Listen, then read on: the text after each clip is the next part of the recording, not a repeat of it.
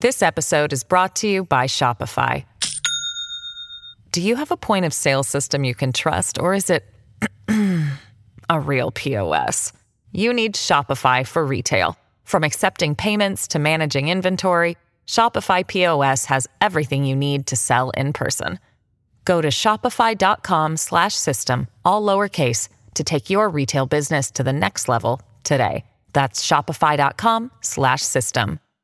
Hello, everybody. This is Marshall Poe. I'm the editor of the New Books Network. NBN listeners like to read books and buy them. So we thought we'd tell you that right now, our friends at Princeton University Press are having a remarkable site-wide sale. You can get 50% off books, including ebooks and audiobooks, with the code 50, F-I-F-T-Y, at checkout until May 31. You can save some real money on Princeton University Press books. I encourage you to go there and check it out.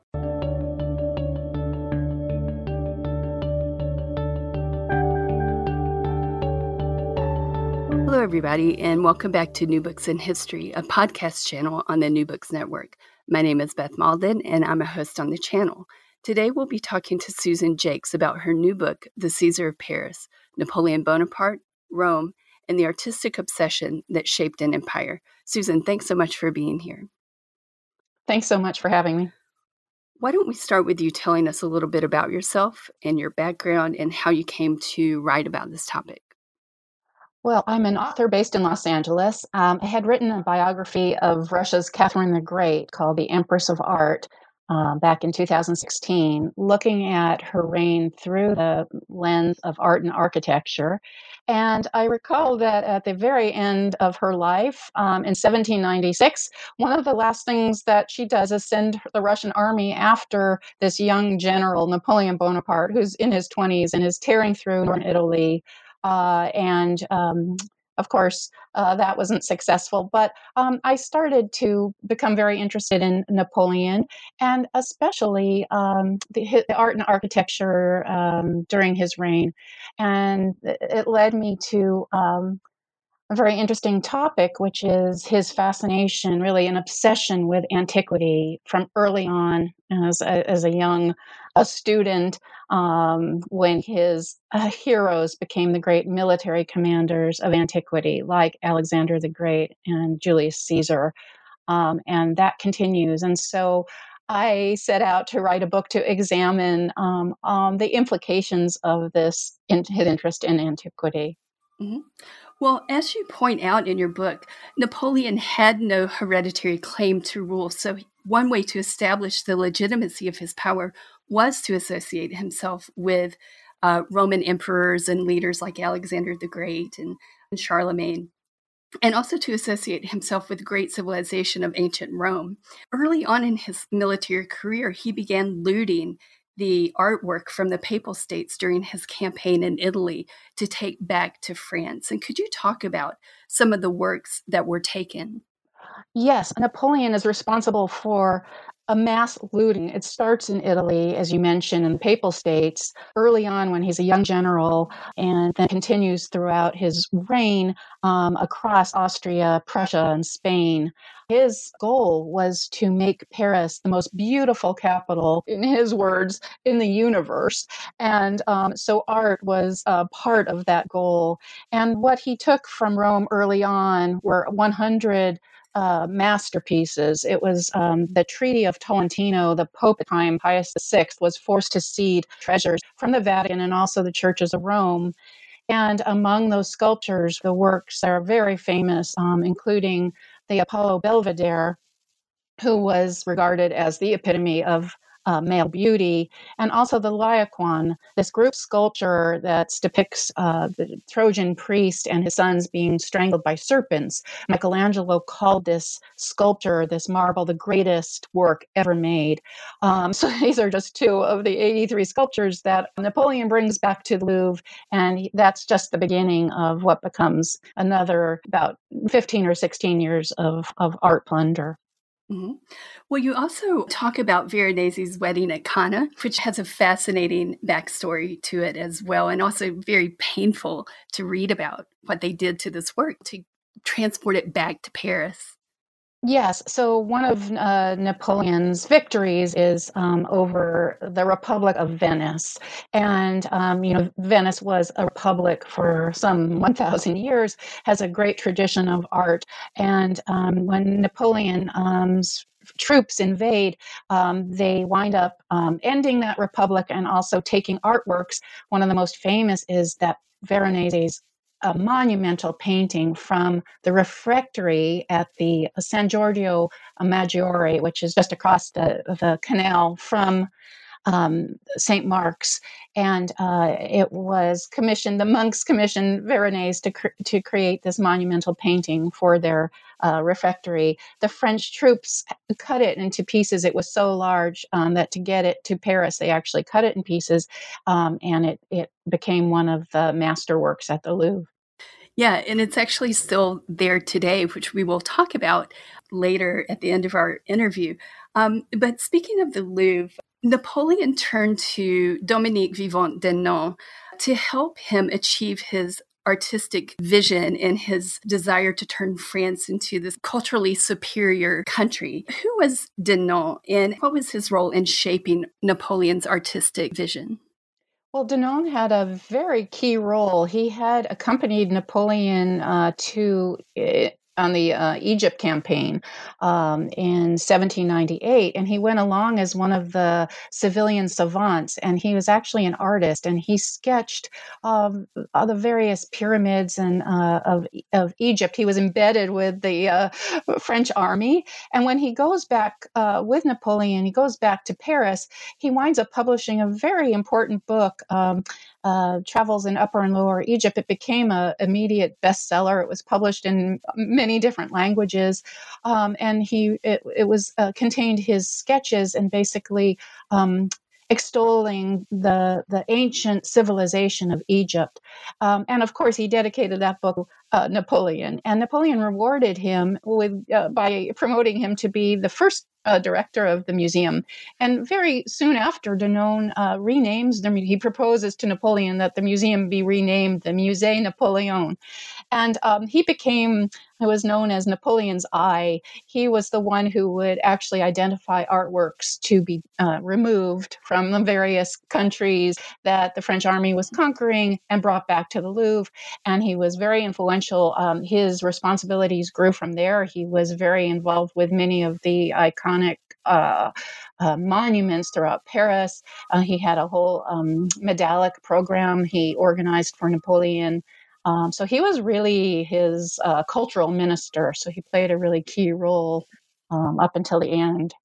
And he was also in charge of cultivating Napoleon's heroic image, and he employed a host of painters and sculptors to create and reinforce that idea. And you write that the famous Italian sculptor Antonio Canova was less than enthusiastic about creating this kind of propaganda, even though Napoleon repeatedly commissioned him for sculptures and busts of himself and his family. And these two men had a complicated relationship, to say the least. That's right. And it's a very interesting relationship because on the one hand, Antonio Canova, he was celebrated across Europe as one of the greatest artists, not just sculptors, neoclassical sculptor.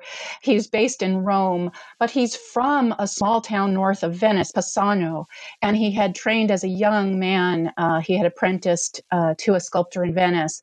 And so he really resented the treatment of Venice by the French. He also resented the treatment of Rome. And so he's very torn. He's very conflicted when he's being asked to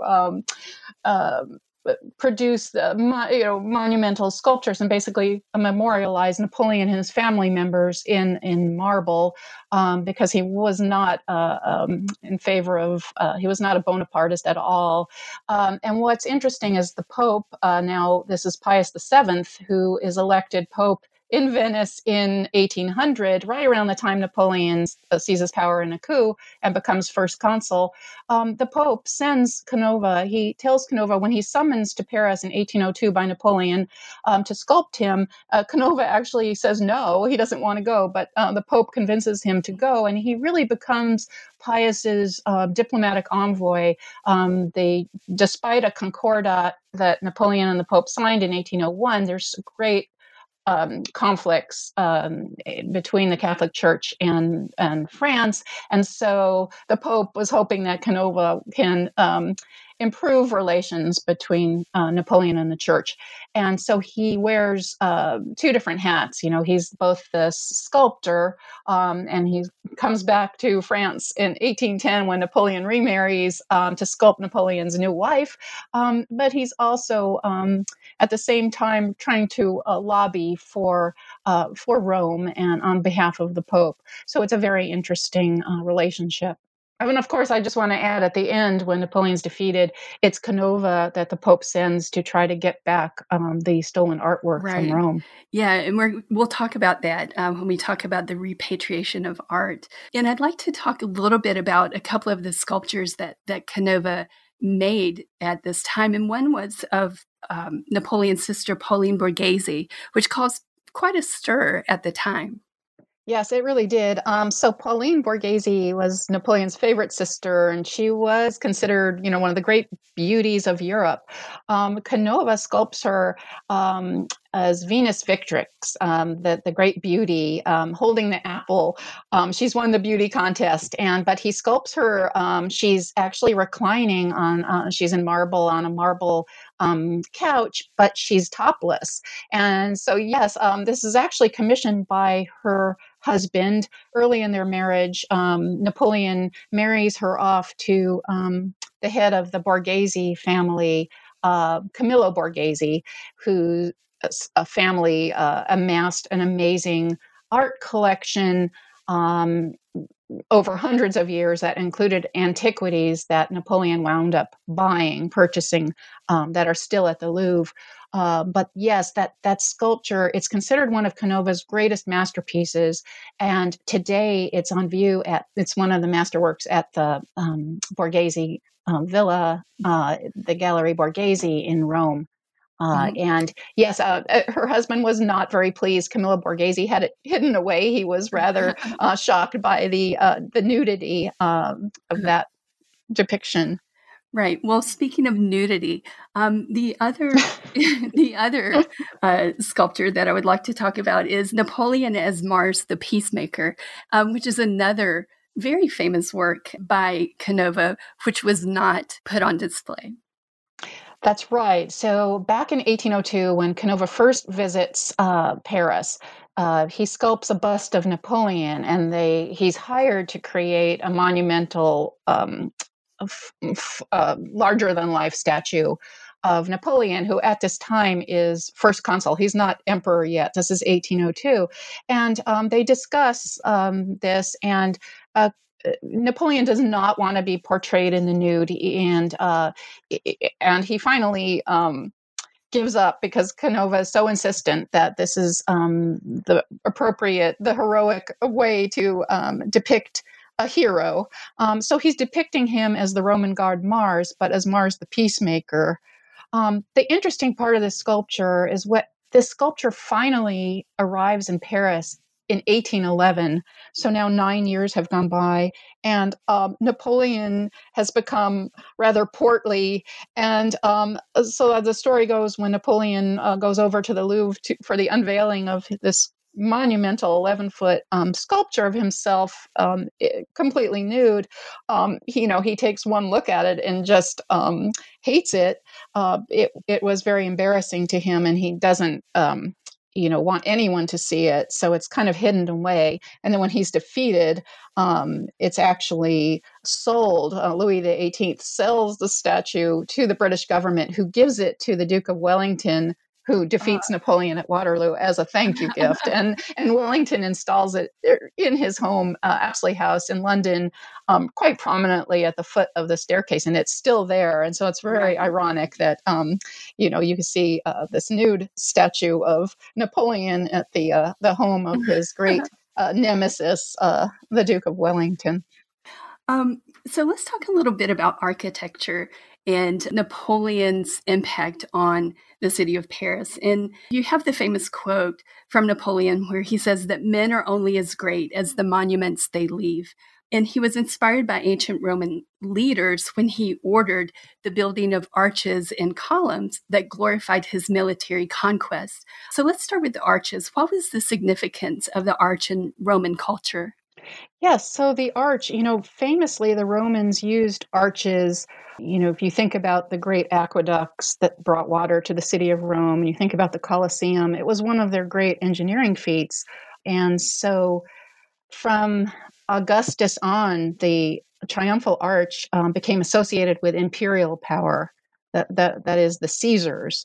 And it really commemorated their victories, their military victories, in a very lasting form. And so Napoleon, as you mentioned that quote, that men are only as great as the monuments they leave behind, he was all about monumentality. So he was interested in building monuments that would last, just as these triumphal arches, many of them have survived in Rome. And of course, Napoleon also saw the great pyramids and sphinxes of ancient Egypt when he invades Egypt. So he's thinking about the type of architecture building this. And after he defeats Austria and Russia at Austerlitz, the Battle of Austerlitz, he tells his soldiers right after that victory that you will return through arches of triumph. So he goes back to Paris and he commissions two very famous monuments. One is probably the most famous monument in Paris. That's the Arc de Triomphe d'Étoile at the top of the Champs-Élysées. That was recently in the news a lot because of the Yellow Vest protest started there. Mm-hmm. And that was actually based on a very famous Roman arch, the Arch of Titus.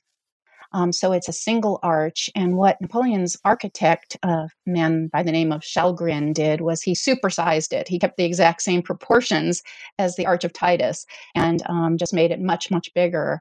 And that arch took a very long time. It was not completed in Napoleon's lifetime. It wasn't completed until about 1836 under King Louis Philippe, but it became, one of the icons of Paris. So Napoleon's second triumphal arch was the Arc de Triomphe du Carrousel, which is located between the Tuileries Palace and the Louvre. The Tuileries Palace was most unfortunately burned down during the Paris Commune, so it no longer stands. But at the time, it was the seat of power for Napoleon. And Napoleon's favorite designers, that's Charles Percier and Pierre Fontaine, they designed this smaller arch based on two Roman prototypes. And they actually used colored marbles, and it was quite a beautiful arch. And interestingly, it was topped by four very famous horses from St. Mark's Cathedral in Venice, which were stolen as part of the art pillage. And those four horses were created, it's believed, in Rome. So they're ancient bronze horses that were placed on top of this arch to cap it all off with a statue of Napoleon driving the quadriga, as the Roman Caesars would have done in the great triumphs. He also had a column built in the Place Vendôme, which today, of course, is where the Hotel Ritz is located. What was the model for this column? Yes, that's also spectacular. The model was Trajan's column, which, is one of the fantastic sculptures from antiquity that was designed for Trajan's Forum. It was really the last part of the Forum, which is designed with depicting scenes from the Emperor Trajan's wars against the Dacians. He fought two wars, and scenes from those wars were carved in marble drums, and they spiraled up this amazing tower. So actually, Napoleon wanted to dismantle Trajan's column and have it installed in Paris. Fortunately, Denon and some other advisors dissuaded him of that. It was 1,100 tons. And instead, Denon suggested that they build Napoleon his own column. And it was called at first the Austerlitz column after his great victory, and then renamed today the Vendôme column. And it depicts Napoleon's victory at Austerlitz. And interestingly, instead of marble, it was made of bronze melted down from enemy cannon. So the bronze was the material substituted for the ancient marble. Mm-hmm. And he was depicted in ancient Roman toga, is that correct? That's right. So he was the top was a sculpture of Napoleon in the Roman toga, and this is really part of what became Napoleon's iconography. You know, when he names himself emperor in 1804, he proclaims himself emperor of France, an empire, no longer a republic. You start to see artists and sculptors now depicting him in the Roman toga, wearing a laurel wreath in his hair. So very much drawing on his role models, the Roman Caesars. And interestingly, we talked about the Tuileries Palace being burned down during the Paris Commune. The Austerlitz column was toppled. The commune voted to topple that column. And when it was rebuilt, there was a new statue of Napoleon. It was topped by different statues, but ultimately the statue of Napoleon the toga was replaced with a military costume. This episode is brought to you by Shopify. Do you have a point of sale system you can trust, or is it a real POS? You need Shopify for retail. From accepting payments to managing inventory, Shopify POS has everything you need to sell in person. Go to shopify.com/system, all lowercase, to take your retail business to the next level today. That's shopify.com/system. Now let's turn to the coronation of Napoleon that took place in Notre Dame in 1804. And Napoleon famously said, "I have dethroned no one. I found the crown in the gutter, I picked it up, and the people put it on my head." And most enthusiasts of French history know that Napoleon crowned himself emperor during the ceremony, but in your book, you provide these really interesting details and context for the ceremony. Could you talk a little bit about the background and the context of that? Yeah, so it's very, very interesting because after Napoleon declares himself emperor, he visits Aachen, and that was the seat of power for Charlemagne. You mentioned Charlemagne earlier on. So when Napoleon becomes emperor, he starts to invoke Charlemagne. Charlemagne, of course, was the Frankish king who is really a warrior king who takes over much of Western Europe, and he actually becomes a role model for Napoleon because this is exactly what Napoleon's political mission is at this point, is to take over Western Europe. And so he visits Aachen, and so he incorporates into his coronation a lot of imagery from Charlemagne. So he gets Percier and Fontaine, the fellows who designed the Arc de Triomphe du Carrousel, to decorate Notre Dame Cathedral both inside and out. And so Notre Dame Cathedral was very much abused during the French Revolution. It sustained a lot of damage, and it was used at one point as for wine storage. So it had to be redecorated. And so Percier and Fontaine, the decorative scheme for the coronation is evoking both antiquity, Roman antiquity, and Charlemagne.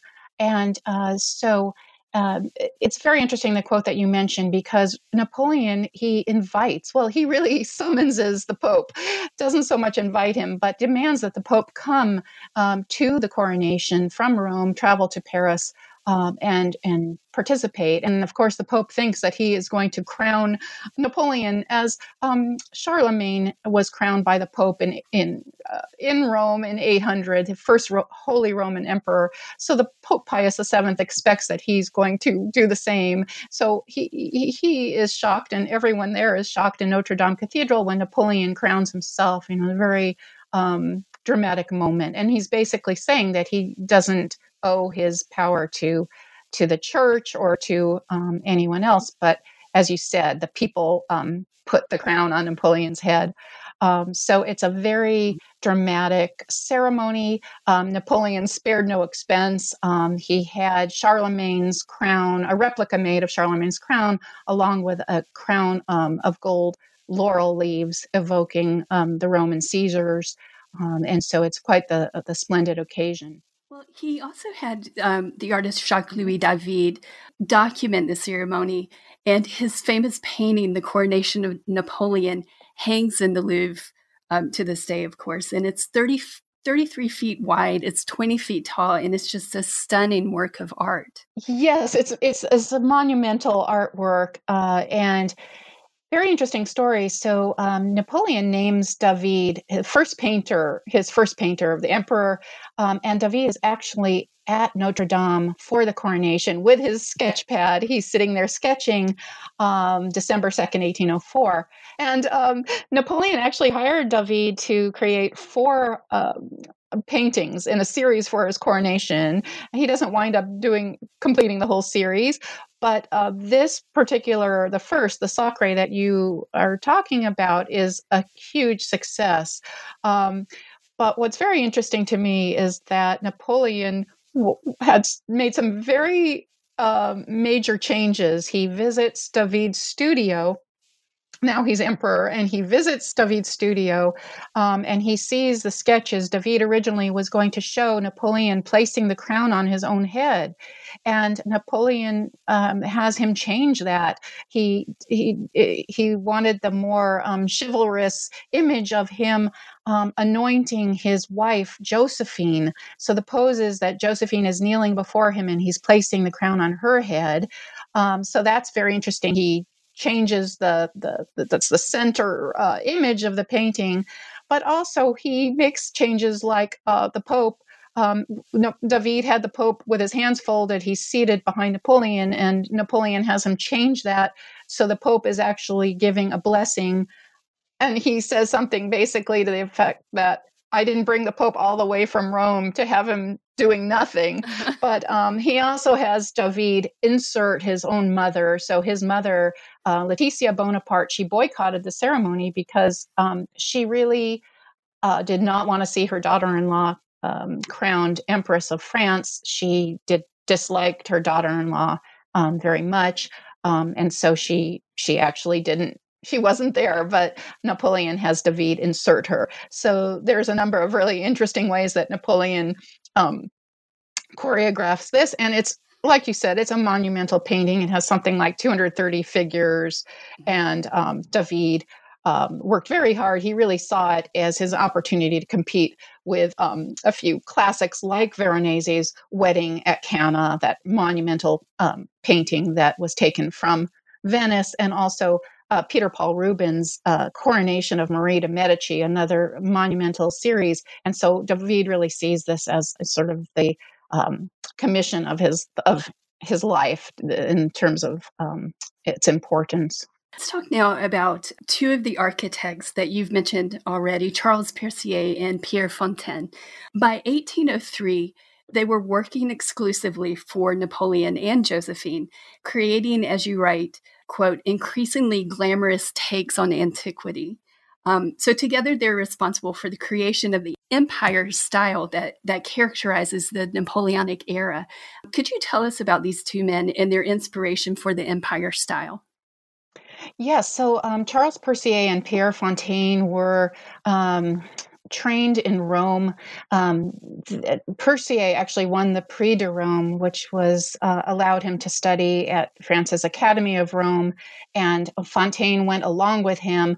And so actually, it's very interesting. Percier actually was asked to do detailed drawings of Trajan's column, which was the model for the Vendôme column. And both of them just loved Rome. So they're great lovers of antiquity in Rome. And while Napoleon's off invading Egypt, his wife Josephine bought a property, Malmaison, outside of Paris.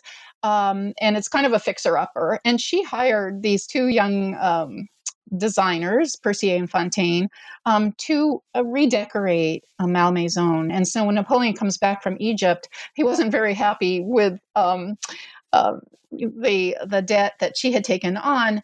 And at first, he doesn't really like what they did. He calls a tent in front of Malmaison. He likens it to a circus tent.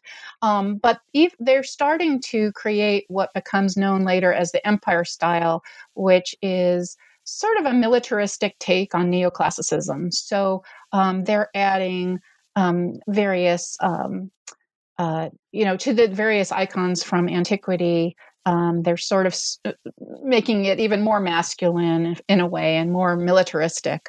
And Napoleon, he comes around and he actually hires this team to redecorate many of the former royal palaces that were ransacked during the French Revolution. Napoleon reoccupies them, and he has his design team come in and redecorate in this empire style. And so you have lots of everything from carpets and furniture and chandeliers. Everything has the symbol of the empire, which is the Roman eagle, and Napoleon's personal symbol, the bee. And then you have all the various other images from antiquity. And so they were very instrumental in redecorating these palaces. And their style caught on so that across Europe and also here in the United States, it was a very influential style that actually continues after Napoleon was defeated. Yeah, I have to say, I've never, ever liked the empire style, but reading your book helps me appreciate it, at least, and as a symbol for the Napoleonic era. Thank you. It's a bit much. It's a very over-the-top style. And it's interesting when you look at, so Malmaison was really Josephine's home, and after Napoleon divorces her, because she was a little bit older than he and she wasn't able to have a son, which he desperately wants, she retires to Malmaison. And but even there, I mean, it's a very distinct style, and she, I think she tries to soften it up a little bit with, she has her bed having swan motifs and such. But yeah, it's a very distinctive style. So I want to make an abrupt leap now to the end of the Napoleonic era and the end of his reign. The 1814 Treaty of Paris ended the Napoleonic Wars, and according to the terms of the treaty, France got to keep all the looted works of art that were in the Musée Napoleon. But that spirit of generosity changed dramatically after Napoleon escaped from Elba and came back to France and was defeated again at the Battle of Waterloo. And in 1815, the Second Treaty of Paris addressed the political issue of art repatriation from Paris. And this process of repatriation is fascinating in terms of what pieces were returned, what stayed in France, and why. For example, Louis XVIII, even though he despised Napoleon, he fought to keep all of this looted work in France. Could you talk about this process of returning and keeping art? Yeah, so as you said, so at first the Treaty of Paris allowed the French to keep the looted art, but after Napoleon stages a comeback, he escapes from his first exile, and he has a political comeback and military comeback known as the 100 Days, and then the Allies finally defeat him in 1815 at Waterloo. They are far less willing to do that. And so it's actually the Duke of Wellington he had led the defeat at Waterloo, who leads the restitution effort. And he writes a letter saying that it's important to teach the French a great moral lesson. So what you have, as you mentioned, you have Louis XVIII, the restored Bourbon king, who's the younger brother of Louis XVI, who was guillotined during the French Revolution. He's now king of France. And even though he detests Napoleon, he clings to the artwork, saying that, they were taken legally through treaties and such. And so he's puts his foot down. And then you also have other people opposed to the restitution, like the Tsar of Russia, Alexander I, who's Catherine the Great's grandson, who it turns out he had a vested interest because he bought Josephine's art collection after her death from her heirs. And in that art collection were many looted artworks. So then you have the Pope sending Antonio Canova back to Paris to try to get the art back. So you have all these different players. And of course, you've got the Prussians, and you have all these different interests. And really, in the end, Antonio Canova had quite the time. He goes up against Vivant Denon, who we talked about earlier. He was the director of the Louvre and really Napoleon's cultural minister. And Denon does everything he can to possibly thwart the restitution effort. And he makes it as difficult as possible. But in the end, it's estimated that about half of the works that were removed by the French troops during Napoleon's reign were returned. And it's a very interesting and complicated story, but there are some very famous works that didn't go back. And one of them is The Wedding of Cana, Veronese, a famous picture. It doesn't go back. Denon claimed it was too big and fragile to travel. And now Venice is back under the Austrians, and they accepted in exchange a much lesser work by Charles Lebrun. So it really it's interesting to look at what stayed. It's kind of complicated too, because Napoleon had set up a series of provincial museums around France. There were some 22. And Denon had distributed looted work to those museums, and very hard to track. And so a lot of what was sent out to those outlying museums stayed there. And also Denon claimed that some works were being restored, some works were lost. And so in the end, it was very difficult. It was a real challenge for Canova. But ultimately, when he goes back to Rome, even though they didn't get everything back, the Pope honors him, and he's, cast as a real hero for the Italians. I love this detail that you included. When the Pope tapped Canova to go and get these works of art back, he really didn't want to go, and that he even made his will before he left for France. That's right. That's right. That's really a pretty telling detail. And it was a very tense situation. And what happens is that basically Canova, fortunately, winds up getting the support of the British behind him, and the regent winds up agreeing to pay for the transport of the artworks back from Paris back to Rome. And in the end, Louis XVIII comes full circle, and he realizes that that he needs to get on board. And also those bronze horses that we talked about that topped the Arc de Triomphe du Carrousel, those were taken down, and those were put back up at the St. Mark's Cathedral in a big ceremony, and very symbolic for. And I should mention that we didn't mention this earlier, but those horses had actually been taken by the Venetians during one of the Crusades in the 13th century. So they had originally been in Constantinople, probably brought by the Emperor Constantine. So it's a really, really interesting story. And Denon retires as director of the Louvre, and he says very pessimistically that, no one else is going to be able to appreciate the art like the French, and no one else is going to be able to take care of the art. And he also bemoans the demise, the dismantling of this spectacular museum, the world's best museum. But really, if you look at what happens in the rest of the 19th century, the Louvre Museum rebounds, and it really they really build amazing collections of Egyptian antiquities and more Roman antiquities throughout the rest of the 19th century. So it really enjoys a rebound.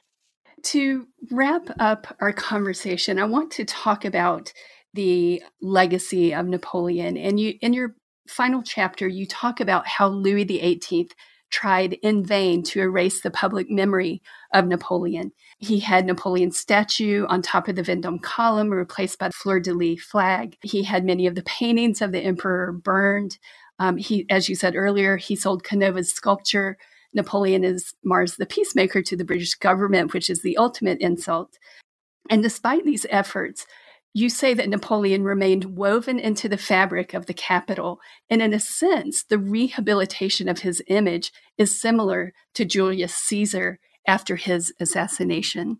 Well, that's right. So what happens when Napoleon dies in 1821? He's sent his second exile to St. Helena, which there's no escape from.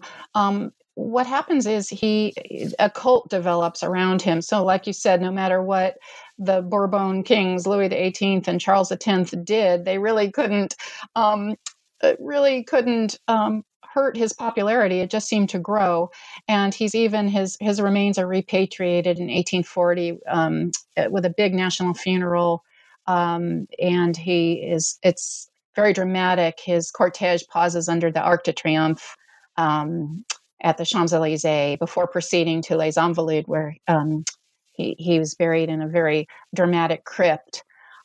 So, yes, I mean, he has a very complex legacy. In the mid-century, Napoleon's nephew it becomes president, and then ultimately proclaims himself emperor as Napoleon III. And so, in a way, I think that reflects his uncle's popularity. That despite being defeated, he really had a tremendous impact and very complicated legacy. I think for when we look at him today, he's a figure that is both admired by Winston Churchill and Adolf Hitler. So, he's a very complicated legacy to interpret.